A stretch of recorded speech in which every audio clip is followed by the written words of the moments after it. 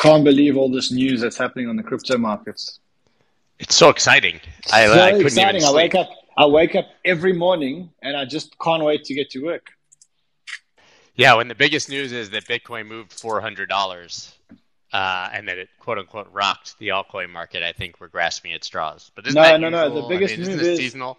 One of the news outlets that I follow, Scott, the news they reported today was Bitcoin moves to Dubai. I'm not kidding. Yeah, by the way, he said his business was moving to Dubai. I saw in a tweet. I doubt he's actually moving to Dubai. He would need to, though. Is that really worth it? He would need to. He would need to at some point. Huge news. You've considered it. Yeah, but to be fair. I mean, I must say, I do think it's a good place. Like, it's a good place for me to go. But I mean, for now, I'm happy in Cape Town. I think Cape Town's the best place in the world. You owe me a visit, by the way. I know we're gonna make it over there for sure. You're welcome to come visit me, but you cannot take any more leave from Spaces. Come on, man! I take 1 week. For God's sakes. 1 week a month, and I was here 3 of the 5 days, anyways. Come on. Yeah. I mean, it's really boring on the market. It's really, really, really boring on the market. But I mean, I guess there are a few things happening. The bank downgrade is quite a big story. I think the Coinbase leverage is a massive story, actually. I think that's a big, big, big story. I agree. Have we gotten clarity, though? I've been sort of digging into it, whether it's simply for accredited investors or if it's going to be a full-on leverage fiesta. It doesn't matter. We've seen with other platforms. It doesn't matter. It's the first leverage platform in the United States, isn't it? Well, Kraken had 5x leverage. I don't even know if they still do, but Kraken offered leverage forever. And obviously you have Bitcoin futures on CME and such. So is this Coinbase competing with CME and other institutions for accredited investors and institutional futures? Or is it, Binance 100x leverage? I know it's not that. Even if they had leverage, it would be low leverage. But I'm just trying to figure out if this is available to retail or if it's, simply opening up the doors for institutions to do it there instead of the CME.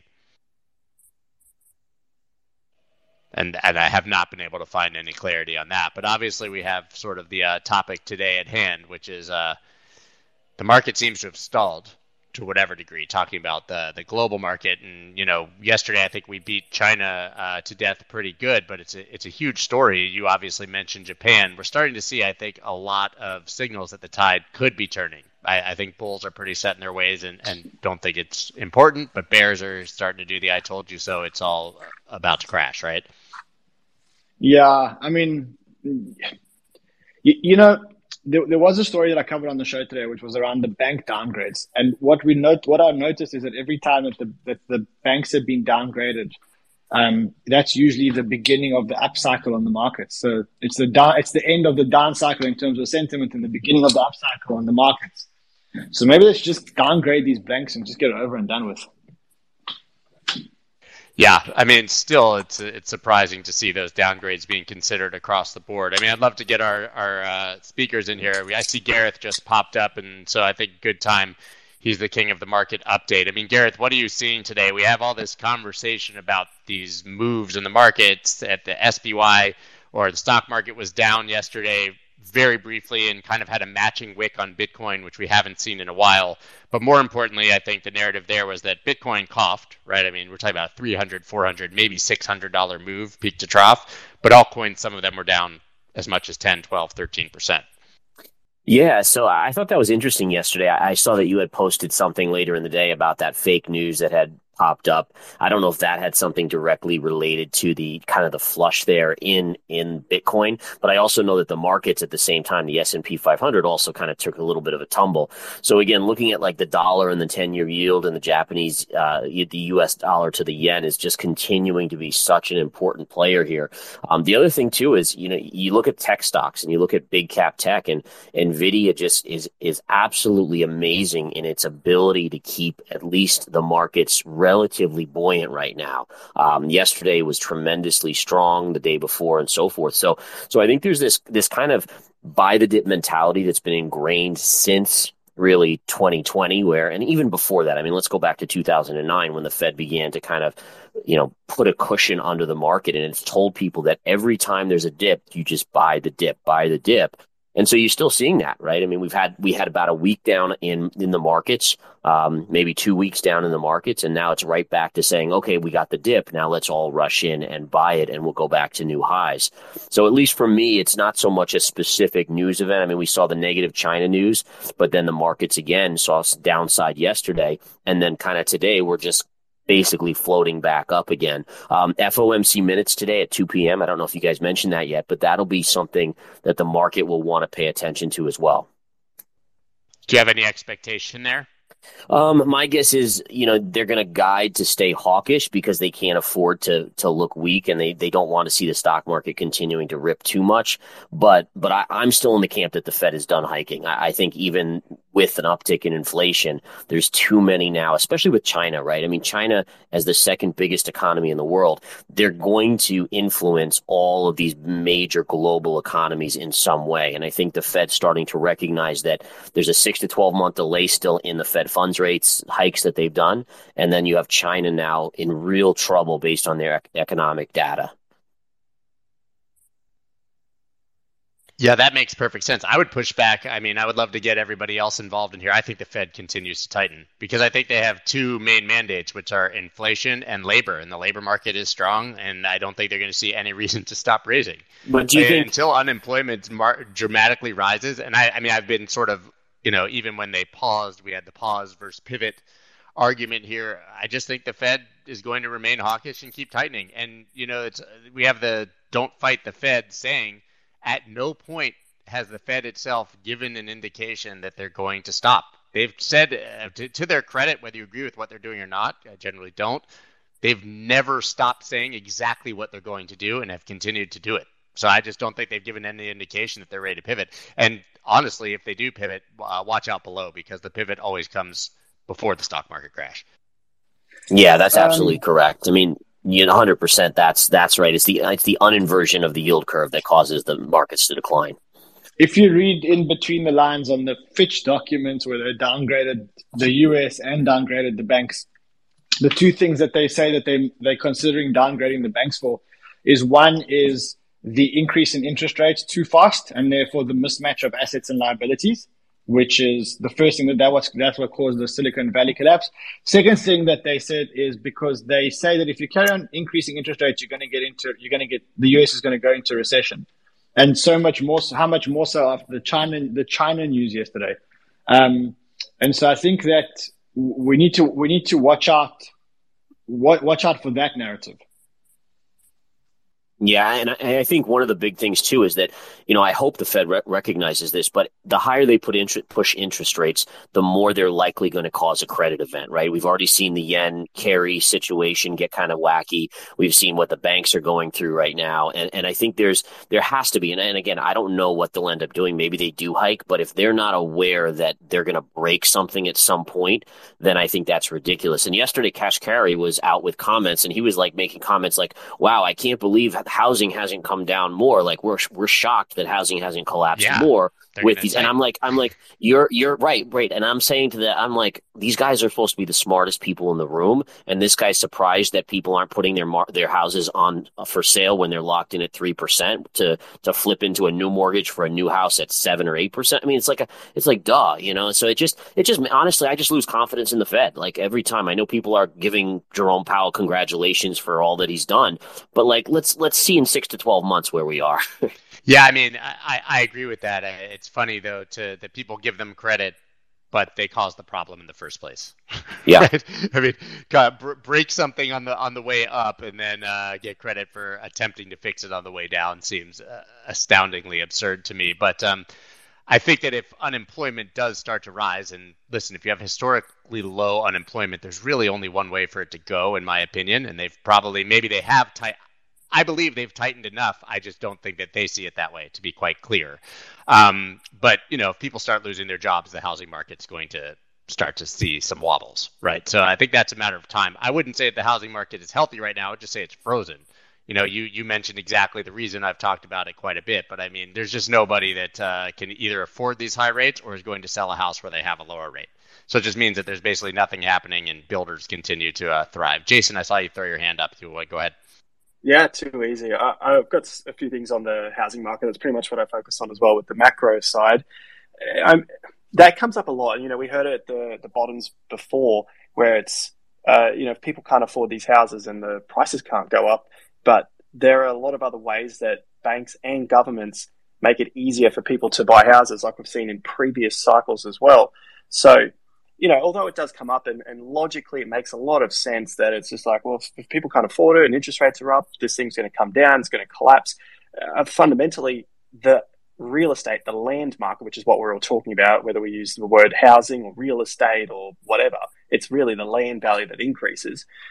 That is the fundamental support in the entire economy. Once that comes down, everything's over. And the reason why we didn't collapse in 2020 and 2022 is because the housing market didn't collapse. We started to see that tick back up.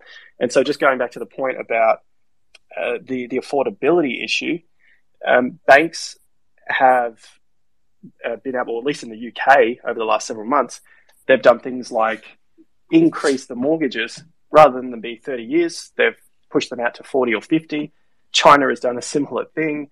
Australia's done it in the past, not where they're actually extending it from a 30-year to a 50-year, but they make things so much easier. So they just, instead of you see those comparisons of, interest rates repayments are $2,000 a month, and with these interest rate rises, they're now $3,000. All the banks have to do is just extend that time, and those payments come back down, and that's how the cycle continues on. So everyone's sort of looking to the left, and they're changing things on the right, and that's how the market always misses it. And we know that 90% of people, they just don't make money in the markets. 90% of traders and investors lose because they just don't know what to look at. So but specifically about housing, though, I mean, that may be what's happening in Australia, but they're not changing in the United States. US. I mean, we're now over 8%. I live in Florida. It's 8.049% right now. I just pinned a tweet above. I just threw out the math yesterday or 2 days ago. Just talking about it conservatively, a $300K loan at 8%, your mortgage payment is $2,212. At 3%, it was $1,265. So you're talking about over 3 years, a $340,920 difference in the price of the house from effectively $800 to $450. I mean, you're almost talking about the price of someone's house doubling with this interest rate rise over this short period of time. Exactly. And so what they do is change how you can repay it. They drop other areas of, say, deposits. They extend mortgage timeframes. They allow... This is all the stuff that's been done before, and we just miss it because people don't have a memory of 20 years. It's the same thing over and over again. Other things that governments do is reduce the stamp duties, whatever you call it in the US, but in Australia they call it stamp duties. They reduce the taxes. They make things easier and more affordable, so they say, to get into the market, especially when they come into presidential cycle years, or, we have our own elections as well. They want it to be more affordable because at the end of the day, the housing is probably one of the biggest issues. So if people are feeling comfortable and happy and basically they're feeling good about the real estate market, typically what we've seen in the past is that the same government remains in power. So they're going to do everything in their interest leading into the next few years. Obviously, next year is the election year, to make sure that remains on track as well. And that's why we're seeing these property prices go up. Banks around the world are doing the same sort of thing. And governments will also do the same thing, where they make it more affordable, so they say, quote unquote, to get into real estate. JC, I see you got your hand up. Yeah, I mean, listen, I know some of you, but I don't know all of you, so I'm not sure what your day-to-day activities look like. But I come from the perspective of an investor, someone who talks to investors literally every single day, and putting money to work and allocating capital every single day. So for me, it's more about what's actually happening in the market versus maybe what should happen or what could happen or what I think might happen. And we just really, really overweight what actually is happening, right? So there's this misconception, I don't know who made it up, about don't fight the Fed. For the record, that's a lie. The original quote from Marty Zweig was don't fight the tape, right? And that was rule number one, is don't fight the tape. And I think that gets lost a lot. And you guys make some good points on what's happening in housing and everything like that. I mean, man, the difference between your monthly payments today versus what it was is like crazy. That's insane. But, it's just math. It makes perfect sense. What I would point out is really the relative strength that we're seeing out of home construction stocks. Warren Buffett came out with the latest 13F. He continues to buy those. Whether you like Warren Buffett or not, it's not the point. It's just he sees something there. And clearly the market in general sees it there because the relative strength in home construction has been off the charts. So I would definitely But that makes sense. But that makes sense if there's no supply that construction would do well, right? I mean, people are going to build houses if they can't find one to buy. So there's nothing strange there. But I would go wider, right? So you make a good point, right? No questions there. But it's really consumer discretionary in general, right? So it's not like, there's this one part of consumer discretionary that's doing well and the other parts are not. Like you're seeing strength out of the whole space. So maybe it's not just that, right? It's not that that's wrong, but maybe there's more to it than that. The other thing I would point out is, a lot of people are always talking about crashes, market crashes, the next huge collapse, 1987. Let's remember as investors, those are outliers. Those are very, very rare. Almost never happen at all. So there are people out there who are constantly looking for these sort of events, and generally they lose a lot, not just in their short positions. Hold on, not just in their short position. Being in the market. The opportunity cost, man, is off the charts, man, off the charts. So here's what I would point out. If you think maybe that there is an upcoming collapse in the end of the financial system or whatever it is that your conspiracy theory might be, I would look at 3 charts. The first one would be credit spreads, right? We've seen absolutely no stress in credit whatsoever during this correction over the last, the new 52-week highs list peaked a little over a month ago. Nothing at all. In fact, credit spreads are as narrow as they've been. So I would look at that because if there's going to be a real market correction versus just a well-deserved digestion of gains after the greatest 6 month, after the greatest first half of the year in the history of the NASDAQ, right? If it's not just going to be a seasonal correction, you're going to see it in credit. Because let's remember, over the last 3 quarters, fourth quarter last year and the first 2 quarters this year, it's the most bullish seasonal period of the entire cycle. If stocks didn't go up and didn't do that well during that period, that would be incredibly unusual. So anybody who's surprised by the strength of stocks over the last 3 quarters hasn't studied their history. Now, with that same history, the market is supposed to be messy. The market is supposed to digest those gains during this period. And that's exactly what we're seeing. So if the market short-term was not correcting, was not a mess, that would be unusual. So again, I would look at credit spreads and see those widening. If things are going to start to get worse, you're going to see it in credit. I would also point to both low volatility stocks and consumer staples, which you can argue consumer staples are part of low volatility, but just generally speaking, you're not getting any flight to those areas at all. None whatsoever. So my strong conviction is you're going to see rotation into those more defensive areas, not just in the bond market, but in the stock market, if this is going to be a more severe correction and not just a normal, healthy seasonal digestion. So I would look at those. So I just wanted to throw that out there, and you guys can comment if you want or ask any questions. I'm around. Wick, are you on the bull bear side? Where do you stand right now? And good to see you, by the way. Yeah, thanks for inviting me here, guys. First of all, my favorite people got Scott up here, and I was actually born in Cape Town. So, he left. He's having some technical issues. He'll be back momentarily. Oh, okay. It's a very interesting time in the market. So for those of you that don't know me, I'm a technical analyst. And then what I do, my method is that I have friends that are economists that work for hedge funds. They give me heads up on the macro because I'm not smart enough to figure out the macro. And what I do is I look at the TA and look for confirmation. A lot of the smartest macro guys, and I'm talking about guys that are in Raul's camp, some of us think that we're going to have a blow off top and then we're still going to have a recession as far as just in overall markets, right? Because if the stock market tanks, it's a high probability that crypto is going to tank as well. Okay. So from a macro perspective, that's what the guys are looking at. They think that they're going to keep raising. Simon, your camp as well, Scott, as far as the rates, I think they're going to keep going higher. The market right now, if you look at the S&P 500, I'm about to post it, but there's been a really strong channel that's been going since April, and that channel has just broken now to the downside. So I'm watching that. As far as Bitcoin, because I know there's a lot of crypto people in here that you're following. Bitcoin is interesting because if you go to the weekly chart, and I'll post this again, I posted it yesterday for those of you that want to check it out, but there's something called a volatility squeeze happening. And that's when price action goes into a long consolidation and this volatility starts to build up and build up and build up, and then it needs to be released. And that's kind of where we're at right now. There's a volatility squeeze going on. What that does is it forecasts extreme moves that are about to happen. So I am bullish right now because the structure is still bullish. We're over that line that's 25,300. I think that was the biggest. Yeah, for me it was 25,212. That was the new higher high after the drop from 69. Exactly. And if you look just before that, we actually did that. The catalyst was a double bottom on the charts.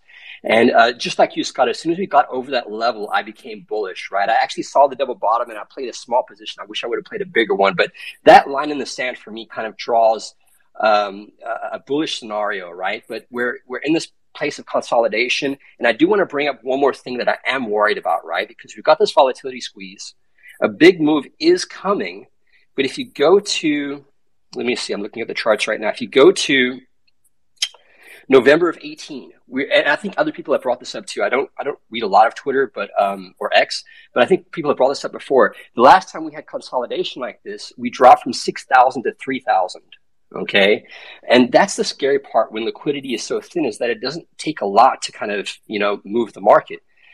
So I'd say watch out for that. Right now, I've got a supply zone that ends at 36,000. So I think between this level and 36,000, we'll still have some issues. Also keep in mind the halving is not till 2024. I'm a big believer in that. I've listened to Raul. I know that the halving also coincides with the liquidity cycles. I believe in that as well. I do 100% believe that somewhere in 2024, whether it's the middle, give or take 3 or 4 months, that we will go into that explosive bull market. I'm a big believer in the 4-year cycle. So I'm just trying to figure out what happens until then. One more thing that you want to focus on, Scott, is you want to look at the volume. Okay, you want to look at previous cycles and you want to look at the volume now. The one thing that hasn't come into the picture is volume. Volume is dead. Okay, I've got some parameters that I watch volume on a different scale, some different indications that I have, and that's one of 2 pieces that I'm watching for this to go into the next bull market, and it hasn't come yet. Everything else is there. But just in the short term, just be careful with this volatility squeeze, because one thing that I see that could get us above 36 is pretty much a springboard, Scott. You know what that is from Wyckoff. That's of course. Yeah, the spring. Yeah. Yep. Spring. Yeah. We need to see lower prices to entice people to think that they need to jump in and FOMO to push prices higher, which, pushes prices even higher. So that's where I am, Scott. It's not a definite answer to your question, but I'm on the bullish side. But I'm very much watching this volatility squeeze and playing risk management in case we do get a springboard to catapult us higher. Sometimes you gotta go lower to go higher. Can I add to that quickly? When you guys are talking about going low, 2 things. When you guys are talking about going lower before going higher, number one, it entices people at lower prices, like you mentioned, but it's also an implication of the puking, right? You got a lot of people getting stopped out and puking it out, and that's where the FOMO comes in after. So not just those dip buyers, but those who then sold their shares and now got to buy it back. So it's a combination of those 2, which is a great point. And you mentioned the lack of volatility and the lack of volume, and man, you could not be more right. When you look at the Bollinger Bands are as tight as they've ever been in history. So lowest spread. There's lowest a spread big on the weekly for people to be clear. That's on the weekly chart. Yeah, there's just nothing. It's just completely dead. So in low volatility environments, in my experience, and not just in Bitcoin, you've seen it in things like natural gas and other areas as well, where you've got people picking up pennies, leveraging themselves even more because volatility is so low that for the juice to be worth the squeeze, they got to get bigger, and then the steamroll comes in, right? And they get trampled when volatility comes back. I don't know if volatility is going to come back this afternoon, next week, next month. But one thing we know about volatility is that volatility mean reverts. We know. Well, right. You get time-based. You get time-based capitulation rather than price capitulation, right?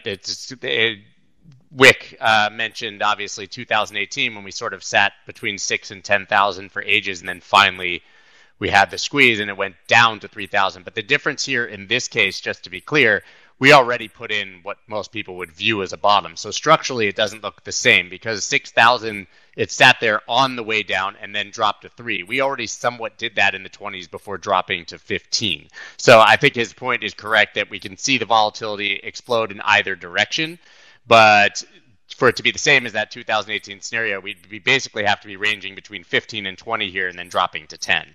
Right, and I don't think that's the scenario that most people are watching at this moment. Eric Crown, where do you stand right now?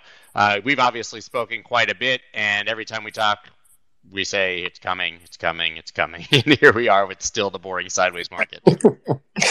Of course, it's always coming. So first things first, volatility is direction neutral.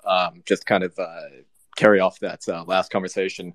And I think it was JC who was saying this earlier, something that I kind of said, I believe on this space about 3 weeks ago, which is, the markets, generally speaking, I'm looking for a bit of a corrective phase. We're going to enter into rotations. We're going to see a lot of the stocks that, the sectors that weren't super strong start to get rotated up here.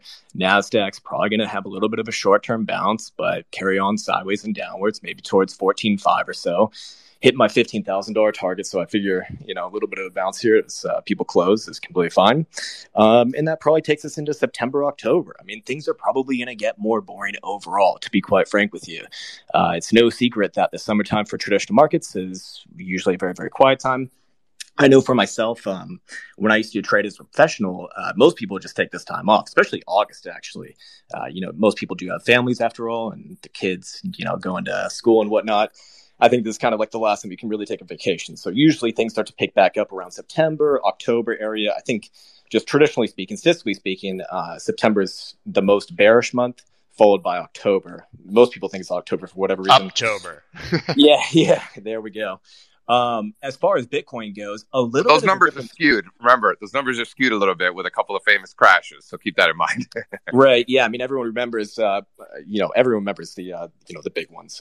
But yeah, just in general, September actually is the worst month, I do believe. Anyways, as far as Bitcoin goes, my model is a little bit different there. It's kind of its own thing right now. Actually, it's interesting to see because we don't see a decorrelation happen all that often.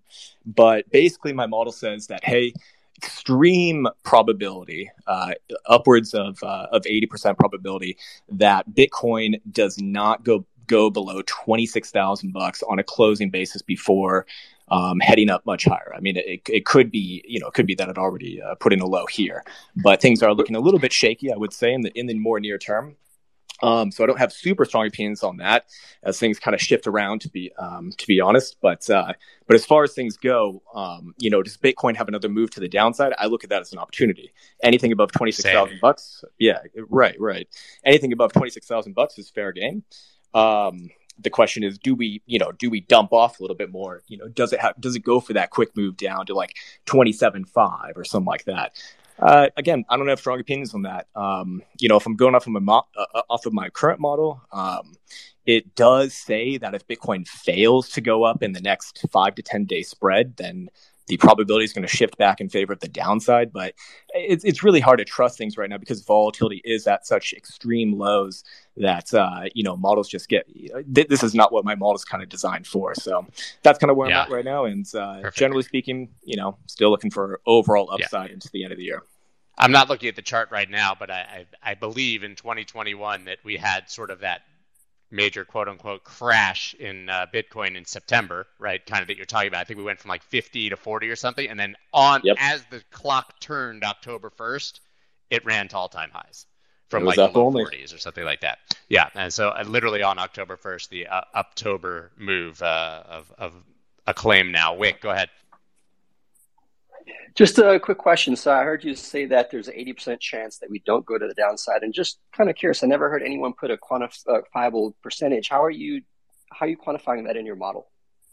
Yeah, so my model right now is actually based off of a couple different things. But the big one that I'm giving for, or the big one that I'm going off of for unlikely to go under $26,000, and this, by the way, is quantified on a weekly closing basis, is based off of mainly the hash ribbons, as we have seen a nice interplay between the hash ribbons and Bitcoin long term. So the hash ribbons is actually more of a fundamentally based indicator. It's basically a measurement of like miner profitability, you can kind of say. Anyways, we just had a pretty significant cross on that for miners no longer being in kind of big trouble as of this past week. And over the full history of Bitcoin, we've seen 15 of these happen. Of those 15, 13 did mark that the prior weekly low was the low before Bitcoin, generally went up and to the right over time. So these things can still take some time, obviously, but 13 out of 15, I think is quite good. And to actually dial it down a little bit more, one of those times was into COVID. So that's, you might call that a bit of an outlier. And then the other time was it called a low. Yeah, it called a low in 2021 summer at 30,000 or 35,000, something like that. And then obviously Bitcoin did make new highs from there. Yeah, made new highs and then came down, a bit later. So that's what that model was going off of. Hey, thanks for answering that. So you're using the ribbons, which is basically momentum. So you're basing it off of historical momentum. Okay, just wondering. Thanks a lot, man. Appreciate it. Yeah, that's really interesting. Eric, if you happen to have a tweet on that or anything, feel free to pin it up above or DM me, because that's a really interesting, and I've also never heard that. David, you haven't spoken yet. Do you have any thoughts right now on what's likely coming next? No, I generally agree with the summertime lull comment. Oh, also, one thing before I forget. Sorry, I'm not David, by the way. But on Friday, or at least it does seem that maybe this Friday, there could be a decision on the SEC versus GPTC ongoing case. So, right. That everyone thought that was happening yesterday, but it obviously didn't. No, usually these things happen on Fridays, but it's not guaranteed for this Friday, obviously. But, from now until like middle September, extreme likely that we will see something decided there. Go ahead, so David. what would that decision, the question is, what would that decision actually do? The decision it's kind of a nothing burger, because even if Grayscale win the case, it's not like they're going to say, great, you've won the case and now there's a Bitcoin ETF next week. It just means that they can't deny it based on what they denied before. Oh, so it's very simple, Ryan. It's very simple. None of these things matter. It's all a game. It's all about perception. It's 100% all about perception. It doesn't need to make sense. But if the market wants to rally, it'll use that as a catalyst, for Don't take the veil away, Eric. Yeah. I agree with that 100%. But there's even the surely we've all learned that the news does not actually matter for the most part, yes, right? 100%. News follows the price. Hey, David, price you were creates the narrative. There. Quiet, Eric. You might go ahead, David. Yeah, thank you. I appreciate the opportunity to speak. I generally agree with the summertime lull. The legal and regulatory stuff. I just killed the vibe. The legal and regulatory stuff going on in the United States. Ren, when you leaving South Africa and coming to the States, Ren? David, I have a feeling they can't hear you. Hey, guys. Eric, John, can you hear David? Can anyone hear me? I cannot. I can't hear him. Oh, I can't hear David. David, I'm listening to David, and you guys keep jumping in, and I hear David fine. Rude. Okay, I'm going to remove David and bring you back up. Okay, go ahead, Ren. Yeah. I'm avoiding the US like a plague. What am I going to do in the United States? I spent time there, and I must say, I really, really, really didn't enjoy it. I didn't enjoy it. There are too many rules, too much non-clarity of the rules, specifically in our industry, too much enforcement of ridiculous rules, too much litigation, too much fighting too many arguments between the left and the right all day long. It's not the kind of environment that I enjoy. I enjoy freedom and having, and being allowed to do what you want to do. I enjoy the land of the free, and I don't know. I found the US to be the exact antithesis of that. If you turn off the news, none of that is real. By the way, I don't. Put your hand on your heart. Put your hand on your heart. Put your hand on your heart, and tell me that you believe that the US is land of the free. Oh, I'm not saying that. I haven't experienced any of those things you said. All those things you said, I haven't experienced any. I've lived here. My family came from Cuba in the early 60s. I've lived here for 40 years. I haven't experienced any of that. I do anything I want. Nobody I talk to is talking about politics. Nobody. Ran, this is David Tawil. Are you in Miami or are you in Florida? Because there's a caveat. Florida's maybe different. I'm in Yeah, the I'm in suburbs Florida. I'm in the suburbs outside of New York City. We could all say the same about South Africa. I mean, the things we hear on the news about South Africa makes not a lot of not No, many I people mean, want to go visit. I I think. mean, there's a big difference between what you hear on the news and what you experience when you live here. And I can tell you, I've lived here for a long time, and I think it's an amazing country. And again, it's very different when you don't live in a place. I lived in New York City. I lived in Miami, and I've lived in Cape Town, and I just prefer Cape Town. Scott, can you hear me now? I can hear you. Can everybody else hear David? Yeah. Okay. Yes, sir. So Great. Rand, Great. Go ahead, David. Rand, I generally I like your point of view. However, without the United States, I don't believe cryptocurrency gets to its maximum potential, or even close. I agree. Or even close. agree. But you'll agree. So You agree with me though that you'll agree with me that the environment in the United States is probably the worst environment outside of China. no, I won't. I won't go that. I won't go that far down. It's a tough environment, right? Forget the adjectives that we use, right? For a second here, our political system and therefore our regulatory system, unfortunately, is at total gridlock, and so therefore, Always. all right, no problem. Always. Yeah, that's the state of the modern United States. I'll agree with that, and so therefore, we're going to need some more activity, some more time in order to break the logjam. And I'll apologize on behalf of the United States to you and all the foreigners that are waiting for the logjam to be broken.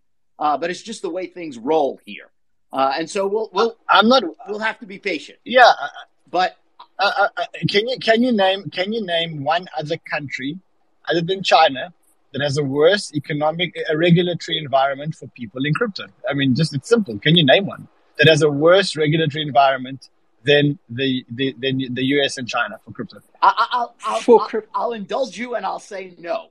But the more important point is that needs to be weighted against the fact that can you name a bigger economic powerhouse in the world that is going to make or break crypto in the long run? And the answer to that one is no. I'll tell you if and when they do that, I may consider coming back to the United States because I have the option. But right now, I think it's the worst place in the world to be if you're well, here's the thing. We're already seeing the Vanguards and the Fidelities and the BlackRocks and everybody start to step in. There's no other country in the world that has such powerful companies with the ability to take crypto to the next level. No country's even close. While the United States might be taking States might be taking their nice sweet time, they're doing it right, and they're the only country in the world with the powerful companies to actually make it happen. So no other country even has that potential. Answer my question. Is there any country that you know of other than China that has a worse regulatory environment right now if you are in crypto? But no other country has the potential. There's zero countries in the world outside the United States with the companies to be able to take crypto to the next level. What's the point of having potential if you can't act on it? Well, they're acting on it. We're already seeing it. I have potential to be an Olympic runner, but I can't act on it, right? You don't have that potential, by the way. I don't even know you, but you definitely don't. The bottom line is we're already seeing it. It's literally happening before. It might not be at the pace that you'd like to see it at, right? And for that matter, I'm with you. I wish it happened faster too. But that's not the point. It is happening. You know what? The problem is, and I'm going to be honest, the problem is when you've only lived in one country and you've only lived in the United States and you don't have a point of view of living, and not visiting, because visiting is very different. But once you've lived somewhere else and you see the difference of what it's like to live in the United States versus living somewhere else, why do you think all the crypto people are leaving and going to Dubai? Because they realize that if you're in crypto, Dubai is actually a much better place to live. They don't have the patience, and they're welcome to leave. Go, I'll help you pack. Go. Yeah, you say that, and from your tone, I can probably hear that you haven't lived outside the United States. Am I right? I've lived in plenty of places from the United States. My family's from Cuba, right? So, okay, but have you lived? So hold on a second. So understanding just how free it is. I mean, my family's from a communist country, literally. So I'm not saying that South Africa is a bad place. I'm not hating on South Africa. I'll hate on the Pinotage. I can't get behind the Pinotage. But the Steen is very good. I really like the wine from there, except the Pinotage. Have you lived outside the United States, yes or no? I personally have not lived outside the United States. I don't know how that's relevant. Then let me be honest and say that you're not qualified to answer the question because you have. But we're talking about, that's not the conversation. We're talking about how in the United States, The United Hey, States, guys, there's only one country that crypto can be taken to the next level. It's the United States. Whether I live in Afghanistan or South America is irrelevant. Name one country that has the companies that can do that. One country. JC, I tend to agree with you on the being patient side, but there's plenty of other countries that can take crypto to the next level. Not the Name United one. States. Name one. Go. China. Literally, like India. If China opens the doors wide to crypto, India's not going to do it either. It Who will else? be a drop in the bucket. It's the United India is States. more progressive in the United States. India is more progressive in the United States, believe it or not. India doesn't have the companies. They might have the amount of people, maybe, but they don't have the companies like BlackRock, like JP Morgan, like Fidelity that are in the United States. Those are the companies that are going to take it, and they're in America. They're not in India. I lived in the United States for 2.5 years, maybe even longer. I've lived in other places around the world.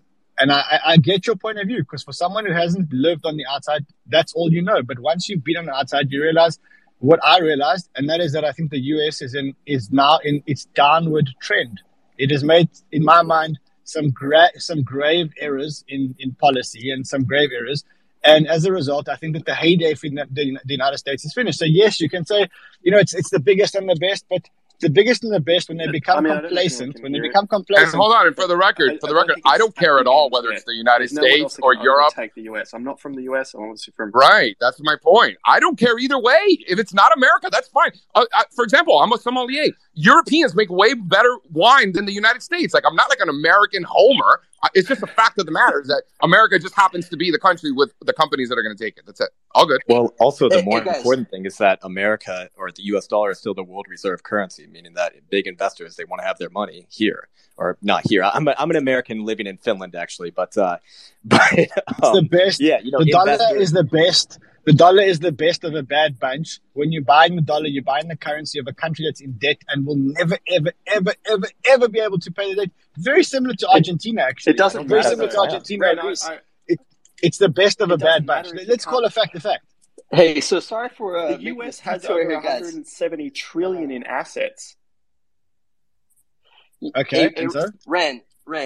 So sorry for this little detour here that I started, man. The only reason why I was asking is because I was actually born in Cape Town. So I 100% agree with you. You've got Nirvana there. You got the beautiful beaches, the beautiful women, the mountains. It's awesome. You can pay cops off if you get a speeding ticket. I see what you're saying, man. But for me personally, I see it completely different. When I came here, let me put it this way. I would have never been able to amount to what I am here in South Africa. I would have never had that opportunity. I agree. From that point of view, I agree. From that point. Also, look, you can't compare South Africa and America. South Africa is a third world African country. You can't compare it. I'm just saying, for the people, I think how we got into this was people were saying, I said that the US is the worst regulatory environment for anyone in crypto other than China. And I think that's how we got into it. But you can't compare the opportunity that you have in the US to the opportunity you have in the southern tip of Africa. I mean, that's not, I'm here for different reasons. I'm here for lifestyle reasons. Yeah, no. I mean, listen, a lot of us, I think, on this call would like to live in South Africa. JC, Rand, when I told you, when you told my wife sitting at dinner that you guys couldn't get packages delivered to your door, it was literally over. Yeah, we didn't even have a fighting chance. You were like, she said, I don't know. I mean, look, there's some people that live on islands in Thailand. So it's a case of, it's a case of what kind of lifestyle you prefer. You trade off one thing for another. But anyway, I mean, again, for me, South Africa is a better place to live than the United States. It's not for everyone, as I say. But I mean, yeah, let's get back to crypto. I mean, let's get back to a crypto discussion.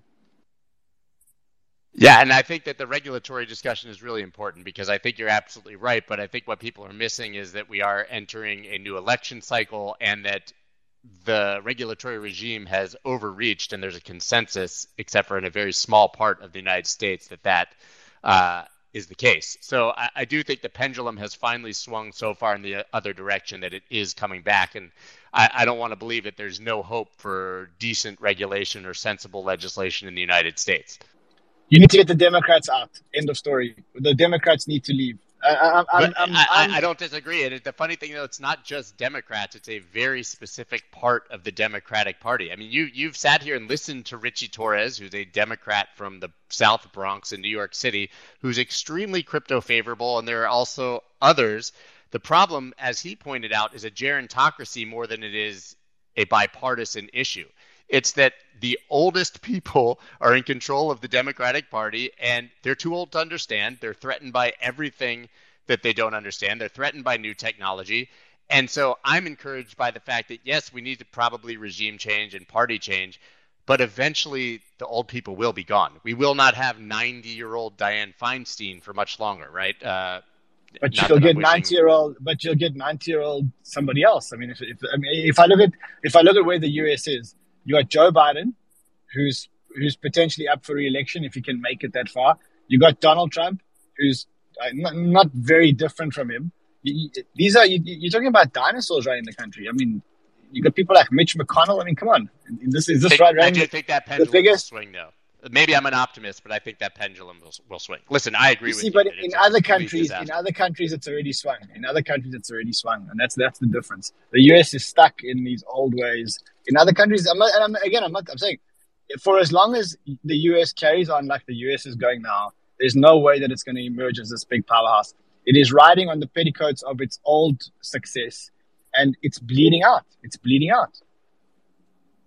Yeah, I mean, it's hard not to agree with that. And also, I think there's an important differentiation before we shut this down. What JC seems to have dropped, what he was saying about the biggest companies in the United States. You guys were somewhat talking past each other, right? Yes, we do have the biggest companies for adoption, but that does not mean that we have a favorable regulatory regime. Right, so you can have two of those things be mutually exclusive and true. Yeah, and I do believe what you say. Yeah, I think if there was any company that is going to go down in history as a company that changed the trajectory of the United States, I think that obviously you're going to get like companies like Tesla and that, but I think Coinbase is going to be 100% go down in history. It's going to go down in history as one of the companies that actually changed the United States. And why? I mean, I spoke about it actually on my show. I said, it's like it's the game of the tortoise and the hare. So Binance ran out like the hare, and Coinbase was more like the tortoise. And today Coinbase gets derivatives approved. Binance is pretty much out of the US for all intents and purposes. Yesterday we heard that in Canada, Coinbase announced that they're in Canada officially. I think they were there before, but I think they made some kind of announcement. And at the same time, Binance has left Canada. So I think it's a case of the US, Coinbase will go down in history as one of the companies that really, really, really changed the trajectory of the United States because they hopefully going to systematically break down all these walls for us. Yeah, I agree. And we just have added Benjamin Cowan to the stage, and he and I spoke. I just want to circle back before we end to the actual price action, the expectation, because he has a pretty compelling thesis that we discussed at length yesterday, and he had here. Ben, how are you, man? Pretty good. How about you? Sorry to just sort of jump in here at the end. No, I invited you. Please. So I would love to. You kind of missed earlier, but we were sort of sorting through what we're looking for to happen here. And kind of ironically, you and I yesterday morning were talking about the fact that we would likely see a lot of altcoin pain if Bitcoin started to drop or if Bitcoin started to rise to some degree. And then we saw literally like a $400 Bitcoin move and altcoins went down 5 to 15%. Right. So do you think that that's a foreshadowing of what would happen if we saw a bigger move? Yeah, exactly. And it's sort of going up the risk curve, right? Like the S&P drops a couple percent, Bitcoin drops a few more, altcoins drop 10 to 20. And we talked about that seasonal correction in the S&P around this time every pre-election year. It seems like we're getting that. I think Apple's down like 10% or something. So yeah, I mean, I think it's actually playing out very similar to past pre-election years, and if it continues to play out like prior pre-election years, you could still see the S&P. The correction might not be over by it, but it doesn't mean that it has to go down right for the rest of the year. But even if it doesn't, you could still see Bitcoin and the altcoin market get hit pretty hard, just like they normally do in the second half of the pre-halving year. So. Yeah, I mean, I think if Bitcoin were to get a weekly close, below like 28K, then I think you would see a pretty drastic drop in alt Bitcoin pairs. I think you would see a pretty drastic drop on the Ether Bitcoin pair, and then we should ultimately see the dominance of Bitcoin go higher. And I do want to just quickly say one last thing, And that is on TradingView, they're actually currently changing how they're calculating the total market cap. So if you look closely, you'll occasionally see gaps up and gaps down by certain metrics. So just be aware that if it's changing, sometimes like you might see total 3 go up by a few billion, but it's just because they're including new coins into the metric rather than actually the altcoin market actually having gone up. Gareth, you and Ben talk every Monday, right? You guys have a show together. Are you in line with that thesis, basically, or do you guys argue and fight?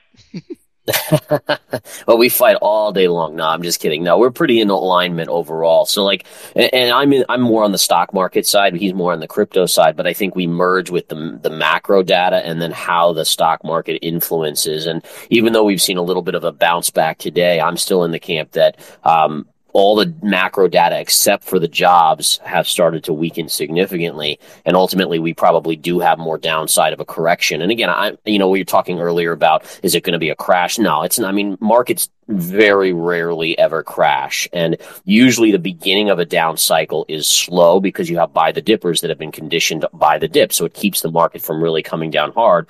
If you look in 08, 09, the stock market, the fastest sell-off occurred right at the end because everyone was panicking and throwing in the towel. And that could be something we see in crypto and kind of a good indicator of when a bottom is fully in, at least in the altcoin market. We'll have to watch and see. But I do think that if you do see a stock market movement to the downside, then best of breed is going to be what does the best. And Bitcoin in the crypto markets is best of breed. 100% agree. You only have to go back to March of 2020 to see that happen, right? I mean, Bitcoin bottomed on, I think, March 12th, broke below 4. Stock market bottomed 10 days later, and then everybody touted this humongous move by the stock market of 2x while Bitcoin went up to 69K and pulled a 17x, right? So when you're convinced that bottom is in, I think the bottom is already in, but I do think we're going to get another sort of capitulation wick, not that low, but another shakeout. Where do you want to be? Well, one thing I wanted to bring up too, and you guys may have discussed this earlier, but there's been so much hype about how big the spot ETF approval in the US will be. And then yesterday we had an approval in Europe, right, from the Amsterdam of a spot ETF, and literally Bitcoin did not budge. And I know it's not the US, I understand that, but the narrative, at least in crypto, is like, oh my God, this is going to be the savior. Like this is the Lord Savior coming down when we get this approval.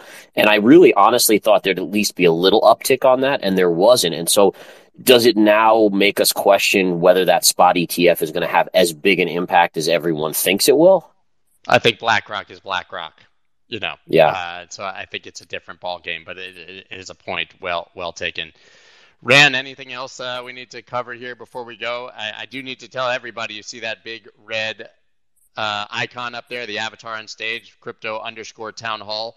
We will. I know we keep saying it, but we're scattered. But we are going to start actually hosting these Twitter Spaces from that account. So we absolutely need you to follow it and then set the alerts so you know when the spaces start from there. That's something we're committed to getting done in the next few weeks.